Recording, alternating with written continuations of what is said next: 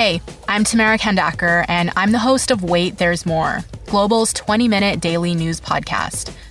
This week, we're dedicating all our episodes to the coronavirus pandemic. We're talking about it from a variety of different angles, from basic health questions to the impact this is going to have on the economy. We release a new episode every afternoon, and you can listen wherever you get your favorite podcasts.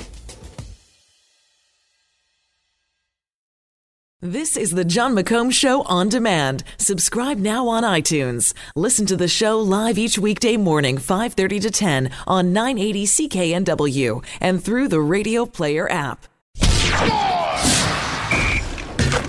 Now, Squire on Sports.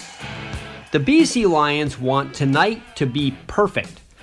They want to throw a party at BC Place. They want lots of people to come.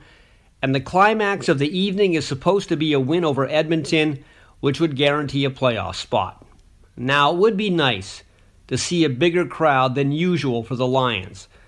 They've rallied back from a stumbling start. And of course, this is the final year of Wally Buono. He will no longer patrol the sidelines after this season. Although, I still wonder at times if his family is going to have to tie him to a chair when next season begins just to keep him from trying to get back in the game. Because Wally's entire adult life has been in Canadian football. It's more than just a job for him. But aside from all that, the BC Lions have turned things around and are near a playoff spot because of steady improvement on both the defense and the special teams. Now, a lot of their poor beginning was trying to integrate new players, many of them younger, and that takes a while.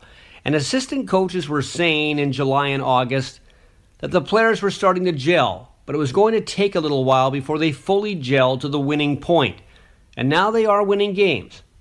Offensively, the Lions are not as good as other teams in the CFL, but the key to their offense is to keep Travis Lulay healthy. Jonathan Jennings is proving way too erratic, and he's not likely to be here next year. If they don't have to go back to Jennings, the Lions will make the playoffs. And they might even make something happen in the playoffs, especially if their defense and special teams are still playing well. Squire on Sports. Catch Squire Barnes tonight on the Global News Hour at 6 and on 980 CKNW.